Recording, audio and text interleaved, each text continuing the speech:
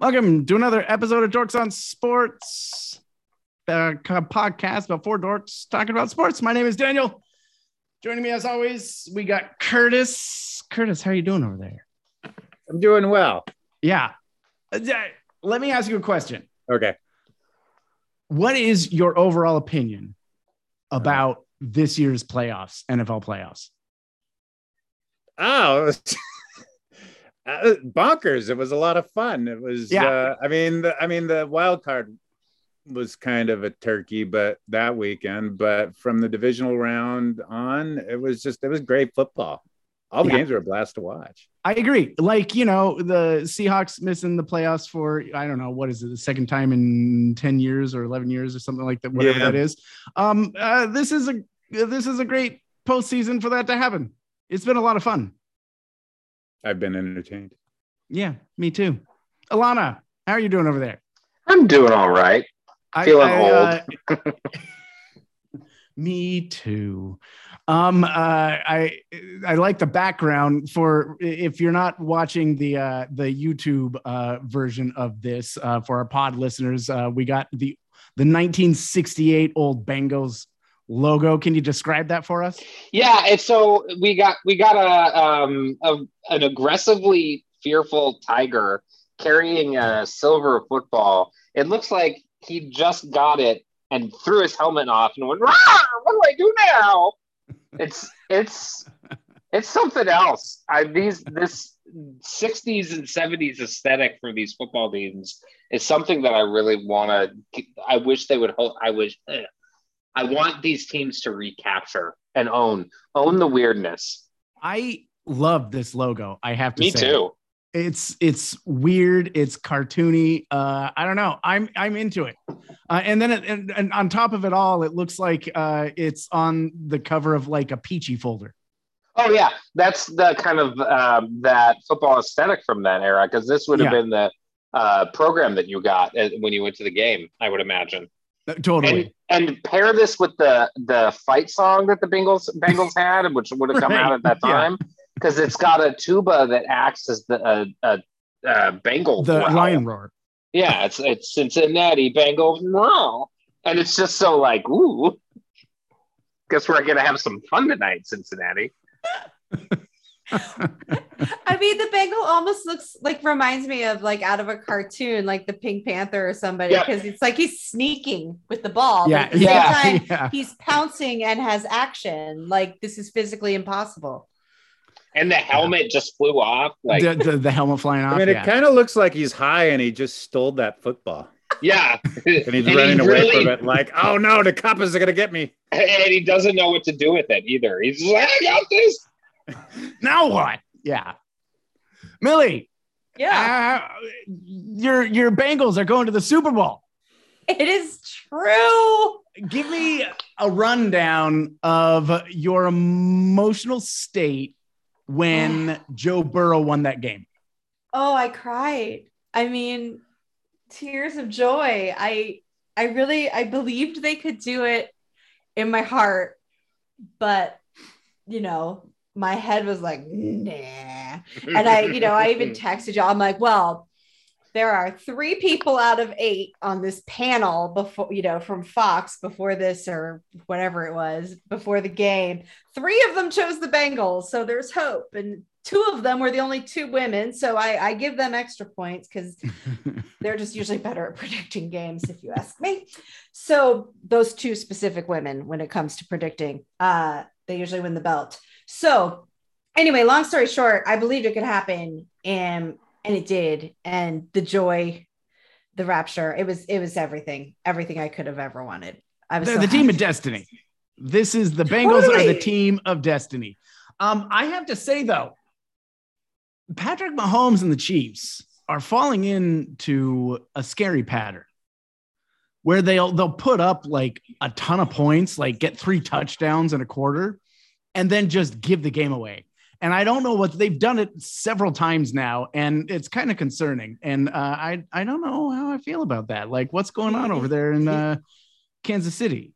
I think he took notes off of like Russell Wilson's like worst tendencies of He definitely playing looked hero like that ball and like chase. I mean, just not taking the simple check downs and trying to make the big, holding onto the sort of ball too splash long plays. and Yeah, and it's just getting kind of like, sacked and it's just, yeah. I feel like, and Rodgers against San Francisco completely fell apart like that too. And yeah. I don't know. To me, it almost renews my love for Russ and going like, see, it's not just our quarterback, it's not just our superstar quarterback that can like, drop a turd meltdown on the 50-yard line. Look at all these other superstar quarterbacks. Well, maybe he'll see it and see that the two teams who made it through were the teams. I mean, Burrow, yeah, he's kind of a one-man offense to a certain extent, but he doesn't play hero ball. He's really efficient. He doesn't. He plays within his limitations. Exactly,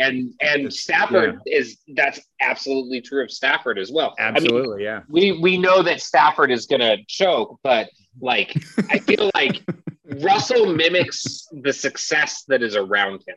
That is one of his skill sets. Like what happened with Tom Brady when Tom Brady was just demonstrating again and again and again that being a pocket passer was the way to succeed for him in the league. Russ turned his game more into a Brady style game where he stopped running as much. And I know part of that is that he slowed down.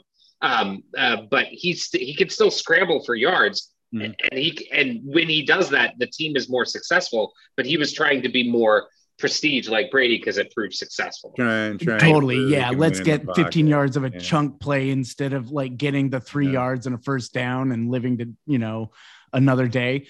Totally. Here's a thing. I was reading an analysis, and so I went back and watched the game. The analysis was on the offense for the LOB Super Bowl win, right? And they were talking about specifically how the defense really overshadowed that team because it was, dynastically good, like one of the great defenses of all time. But the offense was no joke. It was an explosive offense that scored. It was. And Russ, as we've talked about a lot, was not asked to do a ton in that offense. He was throwing maybe like 18 times a game, and then Marshawn Lynch is running 55% of the time. But the way Russ played in that game versus how he's playing today is so vastly different. And the way he was playing then is way more Russ ball, which is he was hitting Doug Baldwin in the middle for like intermediate yards, like 12 yards and getting those third downs. And he was getting the ball out fast. Like that offensive line was better than it is now, but not by a lot. And I think what changed is that Russ was actually getting the ball out within 2 seconds and not holding on to it too much. He was doing his little spinning pirouettes and stuff, but that's a big difference. Yeah, I mean the offensive line was the highest paid position unit on that team. Yeah, and the following year too. Yeah, yeah, and Giacomini was real great at getting people to throw swings at him and getting those 15 yards. Yeah. Anyway. Speaking of Seahawks, the Seahawks are out of the playoffs. The Seahawks then fired Ken Norton Jr.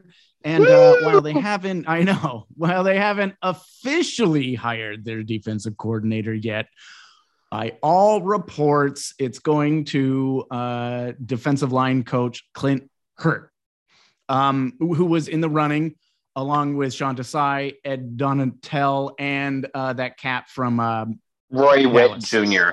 Yes. Why haven't they? That is a question I was trying to answer today, and I can't still come holding up with on for the Sean. The I think game. Well, the word is that they're hiring a guy from the Vikings who was their pass game coordinator, but they haven't. Okay. Well, the Vikings haven't been able to finalize their stuff, so okay. I think they're still trying to work a few more moves to the staff, and then they probably want to officially announce it all together. Yeah. At once. So that's what the holdup I think is. Yeah, totally. I agree. But Curtis, give me some of your thoughts. How do you feel about how things are shaking out? I'm one diehard 12 that's super stoked about Clint Hurt getting the gig, because it's the emphasis is going to be, to me, that signals the emphasis of the defense is going to go back towards the defensive line. It's going to be, I think we're going to see, the likes of Carlos Dunlap and Darrell Taylor, going at the quarterback from the edges. I don't think we're going to see him dropping back into coverage in those weird sort of ways. I don't think we'll see Poona Ford doing that anymore.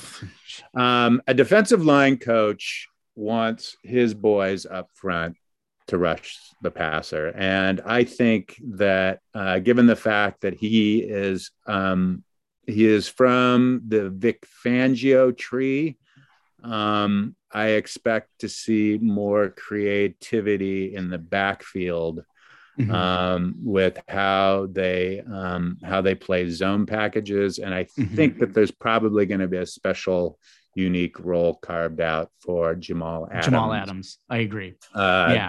That doesn't require him to be like a deep safety.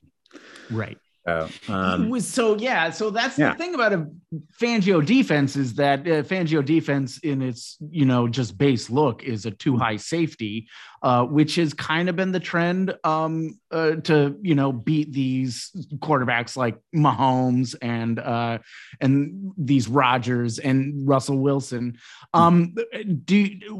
How do you think that this defense, or if this defense, will diverge from a more traditional Fangio defense? So it won't totally be the Fangio defense. I think that the Fangio defense is mostly how we're probably going to see the difference in Seattle. Is I don't suspect we're going to see a shift into the 3-4 look that Fangio always runs. I think Carroll's going to stay true to his 4-3 overlook. There'll be 4 defensive linemen instead of 3. There'll be 3 linebackers instead of 4. But I think that they'll try, and I think they're going to try and adopt the back end principles that Fangio is more known for, with the zones and stuff, the zones that aren't the cover 3. I think Fangio rarely ever did cover 3. Yeah. The fact that they've been, they're bringing in Ed Donatel, who's been running that defense for the last few years and has followed Fangio around for the last 10 years. Yeah. Shows me that there's going to be a big shakeup in how they do things in the secondary. Yeah. And the personnel, I think, fits more of a Fangio defense. Their defensive backs don't fit that Carroll cover 3, defensive back. They don't have the Brandon Browners anymore, and the Richard Shermans. And the Richard Shermans and the, these tall, rangy 6'2" guys. Yeah. I don't know. Very exciting. I think it's interesting. A lot of us have said, Pete Carroll is 70 years old and he's done this defense forever, and, teach an old dog new tricks, but maybe we can teach an old dog new tricks. I think the old dog's looking for some new tricks. Yeah. I think the old dog's looking for some new tricks. It gets me kind of excited. To transition into this, once again, Carroll is giving his defensive coordinator opportunity to a man of color. And this is an issue that has been brought up to light again in the NFL. Brian Flores has leveled a number of accusations against teams for blatantly racist things. Alana, do you want to talk a little bit about this? What are your feelings? The first thing I want to say is that, yes, we're giving it looks as though the defensive coordinator is going to be given to a man of color, but I want to actually say that it's being given to a black man. I think that's important in this conversation, because 68% of the league is black. if I'm not 70%. mistaken. 70%. Sorry, I was. Yeah. Well, Thank I you. mean, Yeah. And so, and we have seen so few head coaches and so few general managers who ascend to that position. And it's been well known for the last probably decade that the Rooney Rule is a joke and isn't doing anything. Yes. And that the real impact points come from the awarding of draft picks to people who escalate candidates of color. One of the things that has gotten really under my skin in this whole conversation is that, yes, prior to the hiring of Mike McDaniel in Miami and Lovie Smith in Houston, what's his face in Pittsburgh, Tomlin was the only black coach.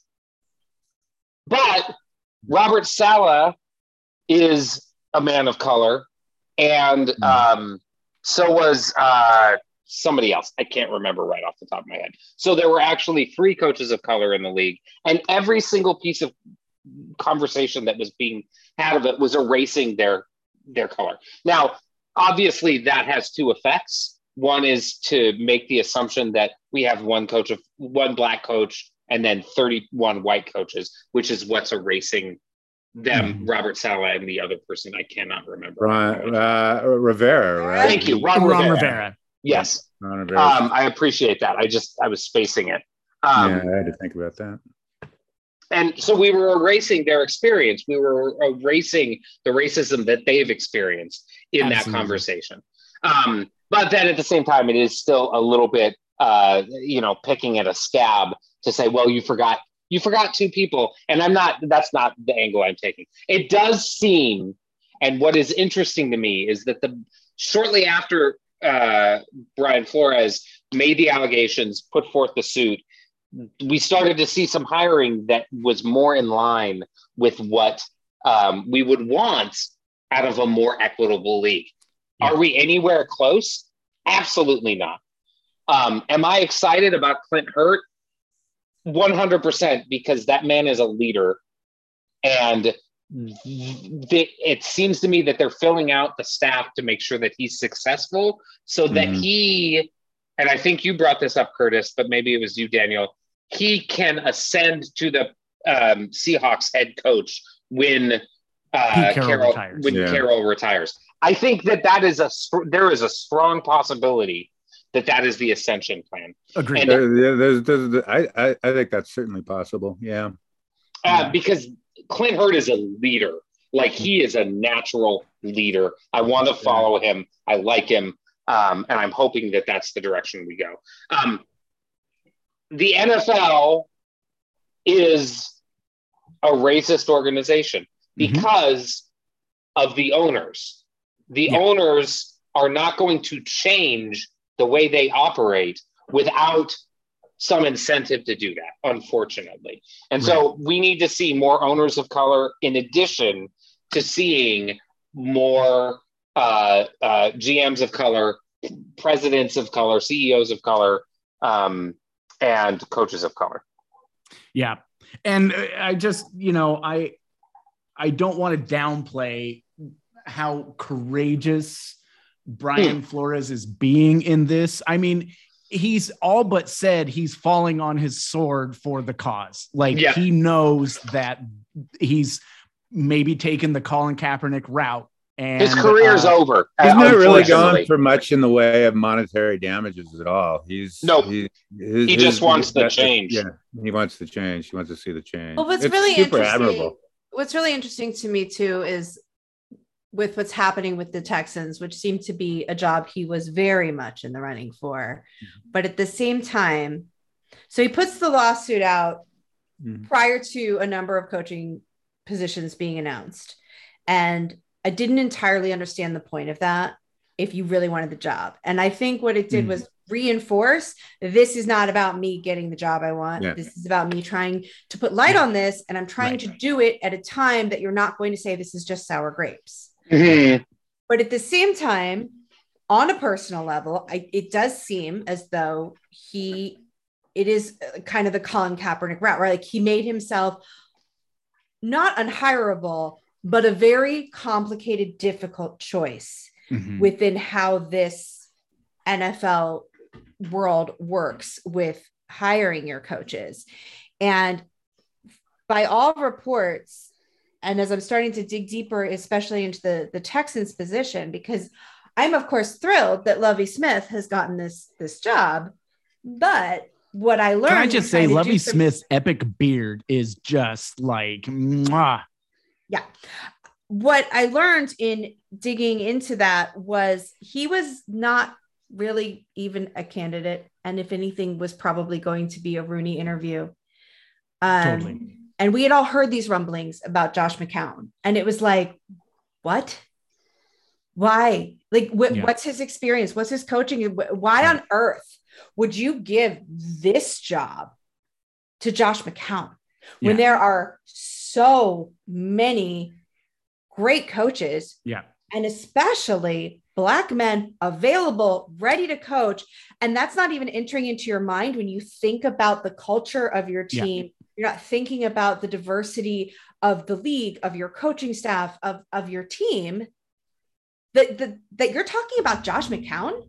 Like, there were a number of people that they could be talking about, and they're talking about fucking Josh McCown. Right. And the reality that I have seeing the more I read into it is that Flores probably lost that job, but he might have never gotten that job if he hadn't done a lawsuit anyway. And it could have gone to Josh McCown, and he would have just looked like an asshole who was mad that they gave the job to somebody else. Yeah. But why on earth would you hand your team over to some unproven entity? Like, it just boggles the mind where, you know, I mean, I think we've all... Everyone's looking for the next Sean McVay is what it is. Yeah, but we've all been... Or the Kyle Shanahan. We don't understand the hiring. The ownership down there, and Mike, because I've been sort of tracking the Deshaun Watson saga down there and all the reasons why he wants out. And it's so the guy who originally owned the team passed away, and it's been sort of being it's the controls of it have gone to his son. His son is kind of nuts, and he has brought in one of his besties to be sort of like the spiritual leader of the organization. Oof. And he is like he's a fire and brimstone, like evangelical, just like extreme sort of like Bible thumping. Like I don't want to talk poorly about, Christian religions and all that sort of stuff, but the guy's on the extreme end of that whole thing, and he wants everybody to come in to like prayer group meetings before practice. Oof. Just the whole like 9 yards of this, and so it's like an infringement on a lot of people's probably personal beliefs and stuff. And so I don't know much about this McNown guy, but I think he is in sort of that kind of, culture.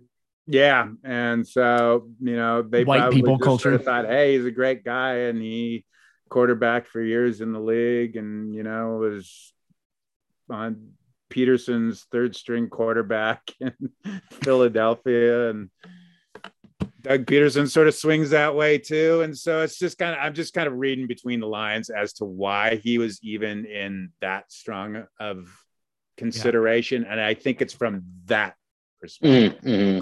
I have to say, so, Brian Flores, it feels like a million years ago now in sort of NFL time, but he was fired from that job in Miami.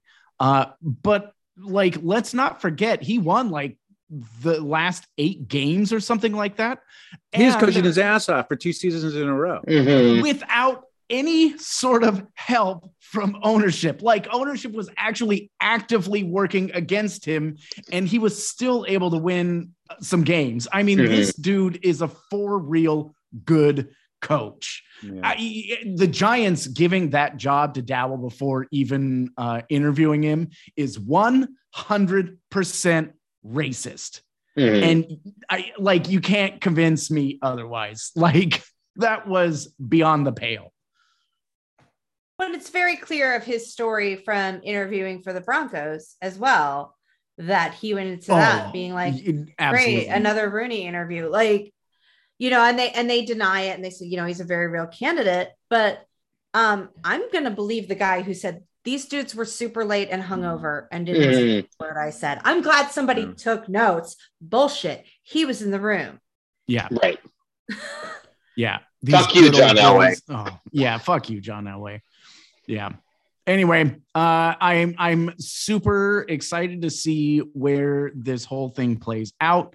And I'm not convinced he's going to end up in the Kaepernick realm of being, blacklisted indefinitely from the league. He's got too much of a track record as a coach.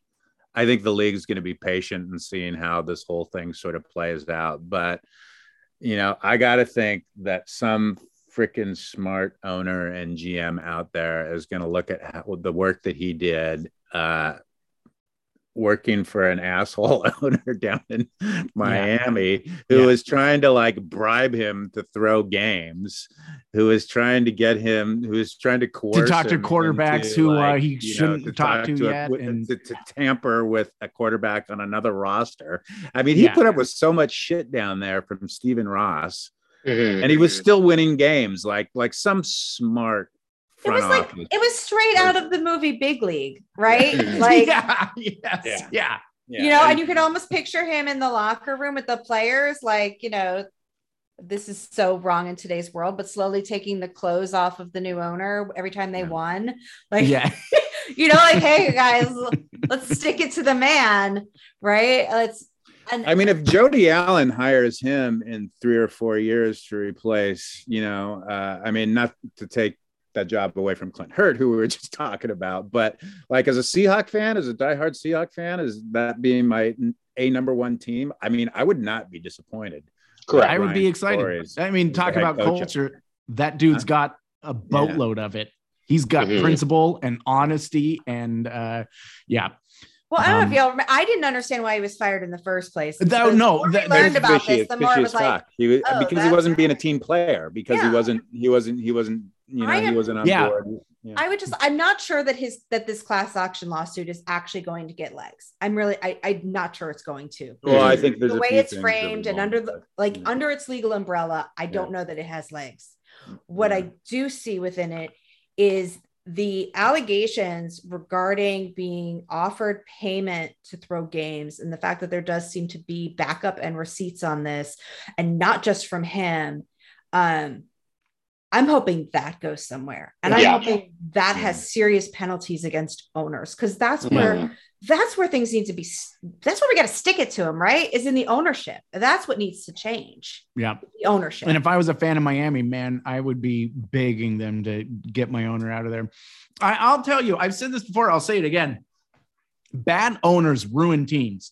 Yep. Those teams that are perennially losers, they're perennially losers because their owners suck. Nintendo. Sorry. I'm just thinking about the Dallas Cowboys. Oh no, I was thinking about the Mariners. That's what I. Yeah. That's why or the Seahawks during the Bearing years. The Ken Bearing years were god awful. It was just. I lay awake at night dreading, that Jody Allen is going to sell to some guy who's going to come in with Jeff Bezos. Oh God, no, that cannot happen. What's that? If Jody Allen sells to Jeff Bezos, I am burning my Seahawks jerseys. Yeah. I'm out. That's it. I'm out too. Yeah. Yeah. I can't do it. I love my Seahawks. No. I can't go that far.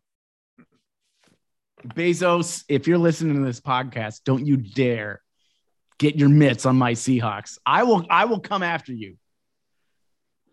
It's going to be Balmer. Anyway. It's going to be a bunch of head fun. Oh, Curtis, from the Bay Area that are going to buy this team. We're going to get another decade of Ken Bearing. They're going to move the headquarters to Silicon Valley and just hang on to the team. Super Bowl coming up Sunday.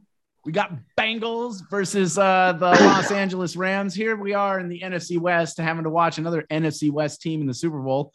I think the only, person that's gone to more Super Bowls than the NFC West in the last 10 years is Tom Brady. But here we go. We're going to be watching the Rams versus Cincinnati Bengals. Millie, tell me your thoughts. What are you thinking? What are your predictions for this game? How do you think it's going to shake out? What's the storyline here? Is it going to be a great Super Bowl? I think it is. Yeah. I think it's going to be a high scoring, super fun affair. I think it's going to be tight. I think it's going to come down to a field goal. Yeah. And I think as much as I love kickers, even, I mean, I keep making fun of the Bengals whole, this is why you draft a kicker. They just keep saying it, but they may finally win that argument if McPherson keeps it going. I mean, the kid's amazing. So I'm taking the Bengals because of course I am.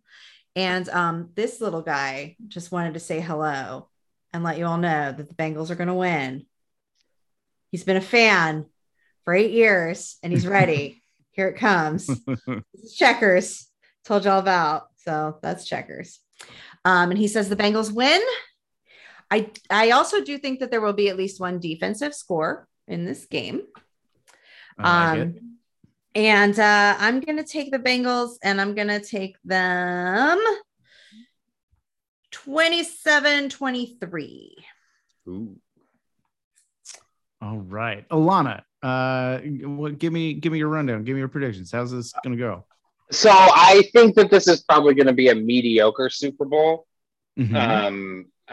but not like Rams Patriots from a few years ago. I think Sean McVay, Right. Do you remember that game? That game was disgusting. Yeah. Or Yeah, what was it? that's a lot. 14-3, 10-3. And it wasn't even because they played good defense. It was just like, ugh. I think this game ends. I think it's over pretty early, like start of the third quarter. And I think that I think it ends 35-24 with some garbage points or garbage time points.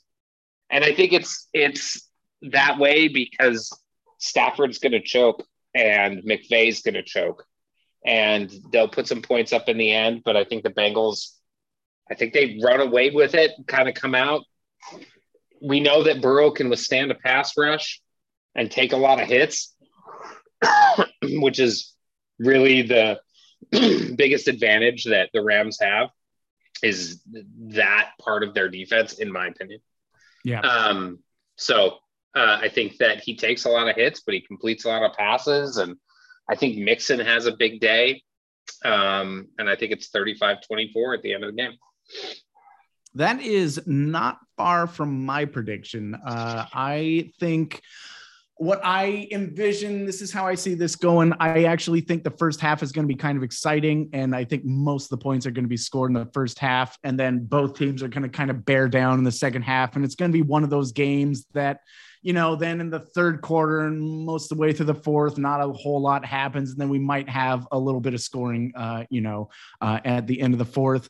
I'm taking the Bengals 35-28. Curtis.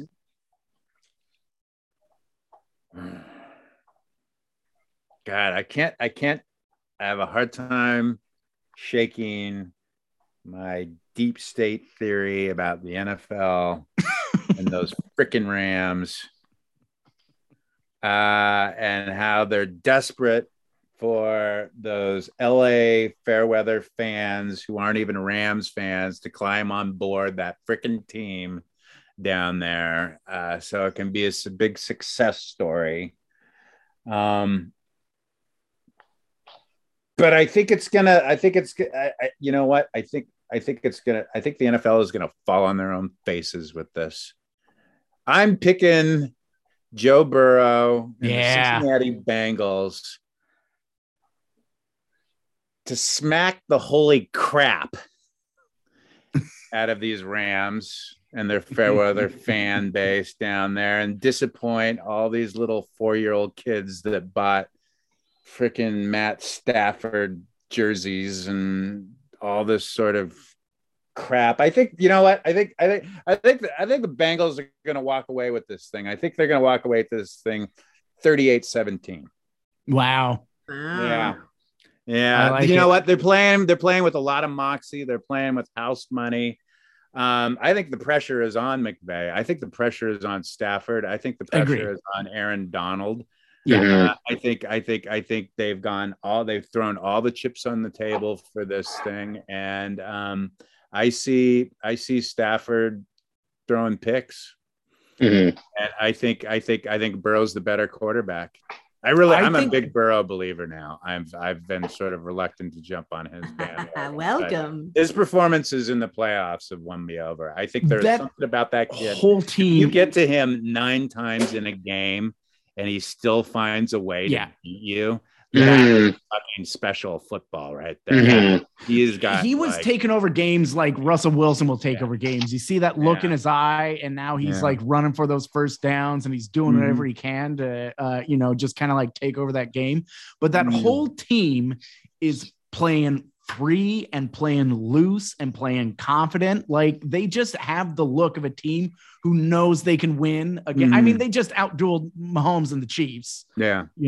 They just look like they know they can take down anybody. And that was the team that I was at coming out of the win over Buffalo. I was going like, well, the Chiefs are going to win this whole thing after that game. And I just feel like Burrow has no fear in him whatsoever, and I think that transcends through the rest of that roster.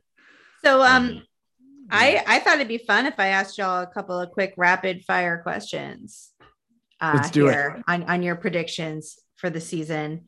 And just quick note, I am changing my prediction to 27-24 because I said it was going to be a field goal and my math didn't work. So Dan, who scores the first touchdown? Joe Burrow. So he's running it in? Like he's running it in? Who scores the first touchdown? Scores it, yeah. Yeah, Joe. Well, he passed. It's a pass. Yeah. Who walks into the end zone then? Well, it's got to be Jamar. Okay. Curtis, first touchdown. Odell. Alana. Who's number 85 on the Bengals? Higgins? Is it Higgins? Say Higgins or No, it's going to be Mixon. Sorry, it's Mixon. Oh, all right. Yeah. I also have OBJ. All right. Curtis, how many turnovers? In totality? 4. Alana. 4. 3 for the Rams, 1 for the Bengals. Dan. 5. I'm going 2. All right, Dan, how many field goals? Field goals. I'm saying there's going to be 4 field goals. Alana, how many field goals? 3. Curtis. 2. I'm going 4. More passing yards, Joe Burrow or the other guy? Let's all say it at the same time. Joe Burrow. Joe Burrow. Joe Burrow. Everyone wants Burrow. I'm giving it to Stafford. I think Stafford throws for more yards, but he also throws 3 picks. I completely agree with you. Actually, I think Burrow's smarter than to take all the yards. I think he spreads it around. I think they get their running game going. Matt Stafford's the master at getting garbage yards. Oh yeah, he's going to throw those interceptions though. Yeah. All right, Alana, who's the MVP? I mean, I picked the Bengals, and the media narrative is Burrow, so it's going to be Burrow. I mean, the quarterback's going to win the MVP in a game like this, I think. The only time a quarterback doesn't win the MVP is, number one, they played poorly, or somebody else just played so much, like the running back ran for 250 yards or something like that. Or the defense has or the defense just took over a game. Right. Or all of the scoring is done by your kicker. Yeah. Curtis, who's your MVP? Burrow. And Dan, is yours also? Yeah, I'm Burrow? going Burrow. Yeah. I'm gonna say McPherson just for fun. Good luck. Good. Put all the chips into the middle of the table. All in, baby. All in on the kicker. Why not? My commissioner for my fantasy league will find that quite amusing. All right, thanks. That was my round robin. And just for the record, I did choose the Bengals to win last time, 27-24, and they did. Well done. I nailed it. I finally nailed the score. Yes. Nice. Right? All right. At some point, I'm going to compile all these facts and figures and put them on the record for us, so we'll know. Put them on the dork board forever. That's our little actuary. Yeah. All right. So we got the Super Bowl coming up, and that's going to be super fun. But we've also had the 2022 Winter Olympics in Beijing. That's been going on for, I don't know, what, a week, 2 weeks now? When did it start? It started on Friday. Last week, Well, 4 days ago. This actually started Wednesday of last week. Oh, man. I opened a show this weekend, so time has no meaning in my head. And some kind of exciting things have been happening already in the Olympics. Most recently, Nathan Chen scored all-time high score for the short. That's pretty cool. By the way, I watched that performance, and it is so impeccably smooth. Yeah, I can't. It didn't look human. Mm-hmm. Yeah. But Alana, I know you are a big fan of the Olympics. What have been your thoughts so far? I have my favorite event in the Olympics is short track speed skating. Because it's fucking chaos, and it's fast and it's wild and it's lucky, and I feel like this is a problematic scenario where the Olympics are kind of getting overshadowed by some bad reffing. Like the judges are making a lot of really iffy calls, like in the quarters of the men's 1000, one of the American skaters went down like before the seventh block, and usually when that happens, they call the start back, but they didn't, and so that skater was just done, and like it was really unfortunate. The Americans have done really poorly in the speed skating. They've done really poorly overall. It doesn't matter that much, but the thing that's been a little bit like, what's going on here, is that every single call has benefited the Chinese. They've won 2 gold medals because of really iffy calls. Yeah. So that's been interesting to watch. But Fontana from Italy won her 10th medal as a part of this. And it was really nice to see her skate around with the tricolore, and it's been unfortunate to see people like Mame Baini, who's one of the best women American speed skaters, not do as well. But hopefully, I think she's got another event coming up. I've really enjoyed being able to share it with my kid, especially the speed skating. We also watched a lot of luge together, which was really fun, and watching that women's luge on Sunday. I had like intense poopy problems over the weekend, and so I just laid on my couch and watched the Olympics all day Sunday. I didn't move, and so I have a lot. That sounds like amazing. It's jumbled, but like watching the women's luge where it was like crash, crash, crash, crash, crash. Is really disappointing, and all of this is really built up to say, I think that China is doing a fucking horrible job. I think their opening ceremony was garbage.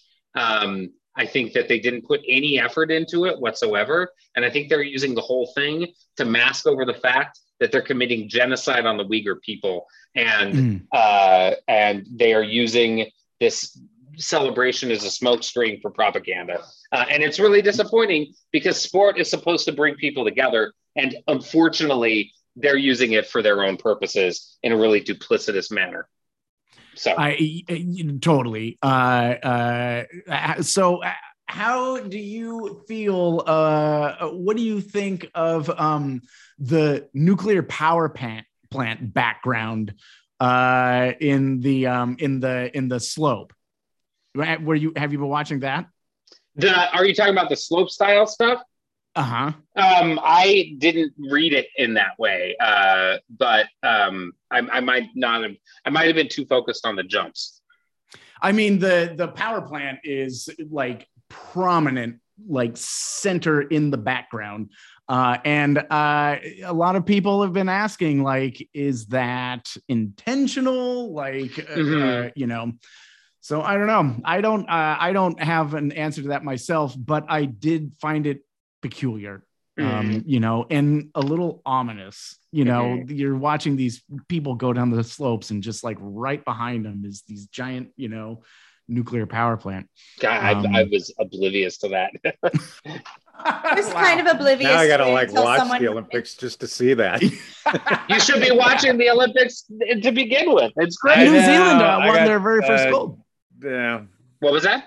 New Zealand won their very first gold. Oh yeah, that was awesome. Yeah. Yay for the Kiwis. Yeah. She did great. I didn't actually register the whole power plant thing until somebody really pointed it out to me. And it is possible that I feel like we are all so highly on edge that we may occasionally read more into things than what is there, as far as finding a place where you can create a ramp and a slope and something high enough, and that you have enough room to create it and make it high enough that you can make clearances. Yeah. It may have just been like, well, if we put the Olympic logo on it, maybe it won't look so bad. All right. Let's build it in front of this power plant. Like, you know, a lot of the buildings that they built they're stunning and they're beautiful. Like, you know, it never fails. Most countries they build it. The sustainability of it and all the other is a whole nother matter, but especially the night shots when everything is lit up, it's pretty neat. And as always, I mean, there's horrible stories about stuff, and then there's wonderful stories about stuff, and you just sort of have to be sure to put on your political filters with all of it and try to make sure that you're slightly aware of propaganda when it's coming your way. Yeah. But for me, I do try to really focus in on the athletes and cross my fingers that things are fair. I mean, there's enough history. We all know about the illusion of the past and people being paid off and all kinds of insanity. So it's, I'm not going to say it doesn't happen. I'd like to think we're better. It's a lot harder to cheat now than it used to be. That's for sure. For sure. I will say that, yes, Nathan Chen's performance was almost perfection. And if you haven't seen it, check it out if you ever want to know what male figure skating is all about, and why it is athletic and beautiful, and go watch it. It's 3.5 minutes of your time. It's worth it. Yeah. For me, what was actually my favorite thing about that short event was Jason Brown, who is a longtime American figure skater. This will be his last Olympics. He is usually the one who keeps everyone else's spirits up, regardless of how he does. And he is known for his artistry. He does not have a quad. His short program was so beautiful that he came in 6th, which means he's in the final group of men, which is a huge accomplishment. His skating will make you cry. It is beautiful. It is ballet, modern dance on ice, and just every moment. As performers, as you all are, you will understand, especially watching him skate, what skating can be when it comes to creating something that is athleticism combined with artistry, which I feel like a lot more of the events are now centered on. A lot of what is being done with slope style, with acrobatics and aerials is about combining athleticism and artistry as a singular idea. And I think that's a really cool progression that's happened in the Olympics. Yeah. Specifically the Winter Olympics. Yes, specifically the Winter Olympics. But I do want to say, if you like chaos, tonight starts one of my favorite chaotic events, which is snowboard cross. Yes, that's my other favorite. Snowboard cross. I'm going to direct this to Curtis because I feel like he's looking at us like, what are these Olympics? What are these things you're talking about? Snowboard cross is basically like motocross on snowboards. And there's a ski one too. Yeah, I like this stuff, but yeah, and it is absolute chaos.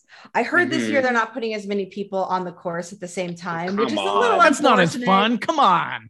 But I understand it because the last Olympics, there were so many crashes. It was just fantastic. They were running like 6-man heats, weren't they? Yeah. I think this time it's 4. But it is a lot of fun. And if you want more chaos and action, I would say check out some snowboard cross. I mean, there are jumps and shit. And like people will run into one another and wipe out. It's great. I have to check it out. Yeah, I'm sold on that one. Yeah, that and curling. How's the curling going? So the American mixed doubles team didn't make it in, and it was a really like unfortunate scenario where they lost to the Swiss team. But I don't think that John Schuster. I don't think his team has started yet, if I'm not mistaken. I think they've been doing mixed. Yeah. My best friend is a part of the same curling club as like half of Team USA. So I get constant updates about what's going on. Well, it sounds like similar to the US at the last Winter Olympics this year. The Italians won today. They've never won it. So that was watching their celebration was pretty exciting. Cool. Of the mixed double. Yeah. Nice. Yeah. Please tell me my Canadians are doing well. Are my Canadians doing well? Probably, but not in that particular event. They beat the U.S. hockey team in the round robin last night. That was hard to watch. Yes. Go Canada. There'll be more. But I think at this point, they only meet again if they end up in the gold medal match against each other. So we'll see. Yeah. Which they probably will. They probably will. The other teams are not looking real strong. Nope. Yeah. And they're having to play masked. Like, yes. COVID masks. Yeah. For the hockey only. I thought it was just for that. Yeah. Well, the COVID hockey rinks, apparently that's the sport that is the easiest to contract COVID, apparently. Studies have been showing. There's something about the temperatures of the rink and how the bug sort of hangs around. Well, it's been decimating the NHL. They've postponed so many games. Yeah, that's not surprising. Yeah. Well, I'm looking forward to the rest of the Olympics. We have a little bit more to look forward to and more to talk about next week. I'd like to move into dorking. I want to share what I've been dorking out about. I totally binged on a new podcast. It's just a one and done podcast called The Rise and Fall of Mars Hill. And shit! I need Spotify. This. You need to listen to this. They go after Mark Driscoll. I mean, they really do a deep dive into where he came from. Do you know he's got a new fucking cult? Yeah, and they go into it, and it goes into all of his manipulations, his abuses, the toxicity, how he runs his church like a cult. And the people that he surrounded himself with and the way it's fucking Game of Thrones is what it is. I mean, it's bonkers. Who made it? I can't remember the host's name, but the host is also a church planter and of a progressive kind, and who, you know, there's a lot of people in that community that did not like Driscoll and didn't like what he was doing, and it gets into some stuff that is just truly like takes your breath away. The kinds of stuff he said, what he got away with, I mean, it's crazy. I highly recommend it. Yeah. Looks like it's hosted by Mike Cosper. Yeah, that sounds right. Yeah. It's great. I mean, the research involved, the people they talk to, the people on the inside, it's good stuff. I know nothing about this, so I am. Oh, so Mars Hill, it was a mega church in Seattle. Mark Driscoll was a charismatic celebrity pastor, and then it came out in like 2012 or 2013 or something like that. I remember this. Just this gross abuse that happened in this church, the spiritual abuse, emotional abuse. He treated it like a cult. I mean, Mark Driscoll, he's a pastor for a Christian church, but it may as well be, you know, the Lovejoy cult or whatever. Like, that's how he operates. And yeah, anyway, really called it out. And now that this podcast has come out, now his new church in Arizona, you're going to be shocked, but there's abuse claims coming out of there too. Is he beating people? No, but the way he like emotional abuse. Oh, yeah, truly. Like, his whole thing is about, like, he's a trainer of men, and it's just the worst parts of toxic masculinity. The way he would like use people and get rid of them. It's truly horrifying.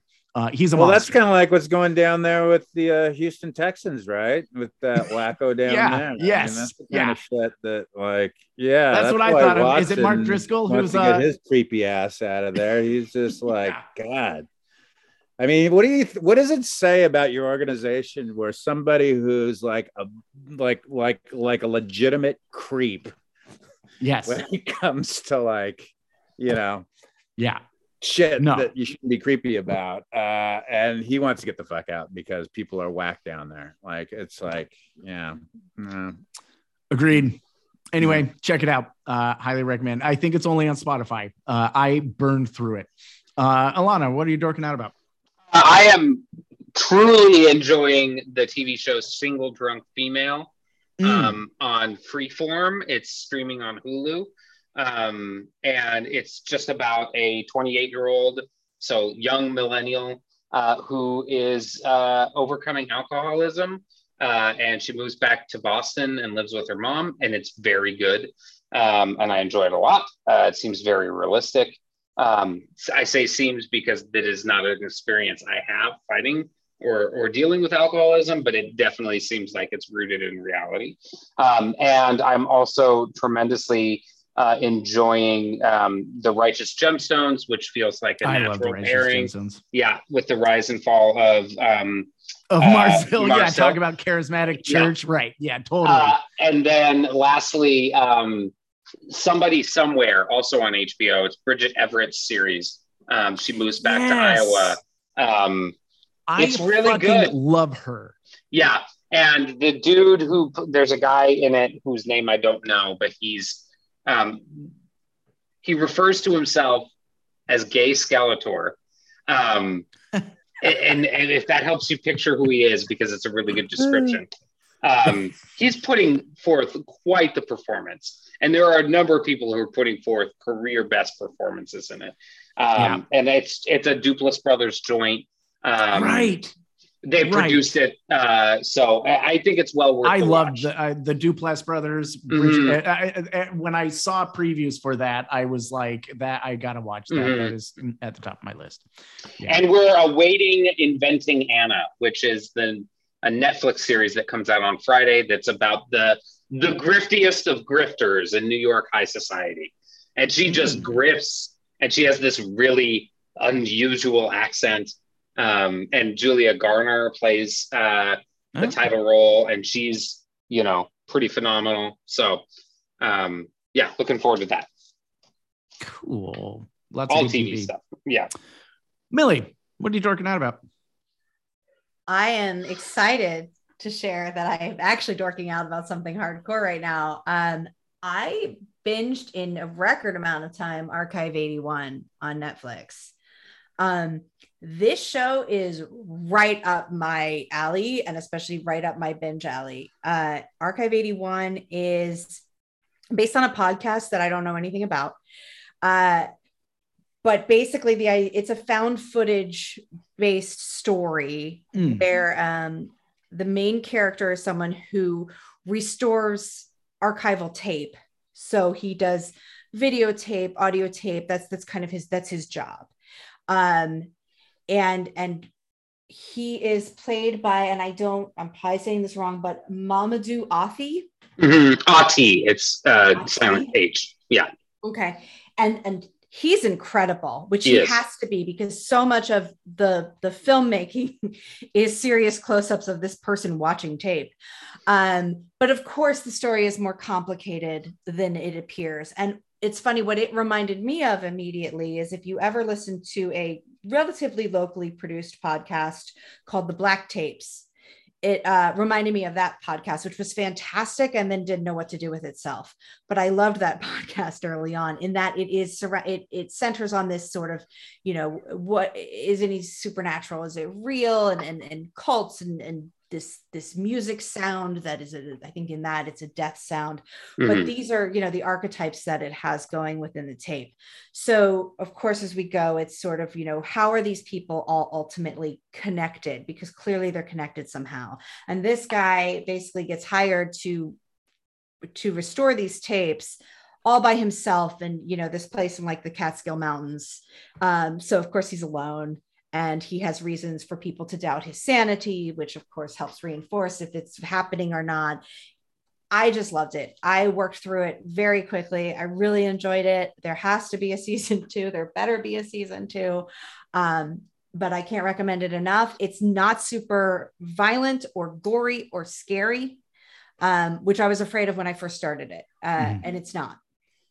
And it's on Netflix? It's Netflix, yeah. Netflix. And there's only, I think, 8 episodes. So it's also not a huge... Super interesting. That's right up my alley. Yeah. Curtis, what are you dorking out about? I've been watching the Clone Wars. No. After all these years, I've finally given into it, and I started watching it last week, and I'm almost towards the end of season 2, and it's like, I don't know. It's, I hated the prequel films. I was just like, people like Mike Gilson and other people are like, oh, I got to watch the Clone Wars. They're great. And I'm just like, why the frick would they ever make a television show off of the prequel Star Wars movies? Those things were turkeys. But I'm enjoying it. I feel like, Lucas just should have just created television shows and not done any of these films after the first trilogy, sort of thing like that. Because the television shows are great. I mean, it's all episodic storytelling anyway. Totally. So why wouldn't you just have a fucking television show? Why are you why are you making 3.5 hour long films and with actors? It's just the same story over and over. You could just ask the same question of Marvel, though, right? Like the Marvel shows I love, but like, no, I mean the Marvel I would say that the Marvel films, in comparison to the Star Wars movies, by and large, like I enjoy a lot more. But it's like, I don't know. I just to me, it's like my escapist in long story. I haven't seen the Clone Wars, but I feel like with Filoni they're really good. Taking over like Star Wars, it might be required viewing. You don't even understand, like, the number of references to characters from the Clone Wars that is happening right now in Book of Boba Fett. I can't wait, Curtis, for you to meet all of these characters as they were originally created that you are currently watching in one of your favorite shows. So now I want to go back to season 1 of Mandalorian to like watch that shit from the beginning because of all the stuff that I'm watching through the Clone Wars, and I can go like, yeah, okay. Which I'm sure is also going to tie into the Obi-Wan Kenobi TV show, which I'm stoked about because who doesn't too. love themselves in Obi-Wan Kenobi? And Ewan McGregor is Obi-Wan. I mean, come on. Well, Alana, but Well, Alana's she's tapping out right now, but you tapped out when we were talking about Winter Olympics, so it's all it's fair. all fair. I feel bad that I'm like skipping out on the Olympics to watch the Clone Wars though. Like this is like, why do you feel bad about that? Like like what you like. I used to, at one point in my life, I used to like the Olympics, but I haven't been getting into them lately. Yeah. Maybe this is the year, Curtis. Yeah. All right. That was a good chat. We'll be back next week to give a rundown of the Super Bowl. Millie is shaking her head no. Is that not true? Are we? Yeah, next week. I thought we were getting together in a month. No, we got to give a rundown of the Super Bowl. Yeah, we had to do a recap of the Super Bowl. We got to do a Super Bowl recap, and then we got to talk about the Olympics a little bit. All right, that's fine by me. I mean, we have 12 fans out there that are going to be begging for our opinions about the Super Bowl. Yes. I'm sorry. Spoiler alert to our 12s of fans that eventually will take a little bit of an off season. But all right, we'll be back next week. That's right. We'll be back next week. We got to celebrate the Bengals winning. True story.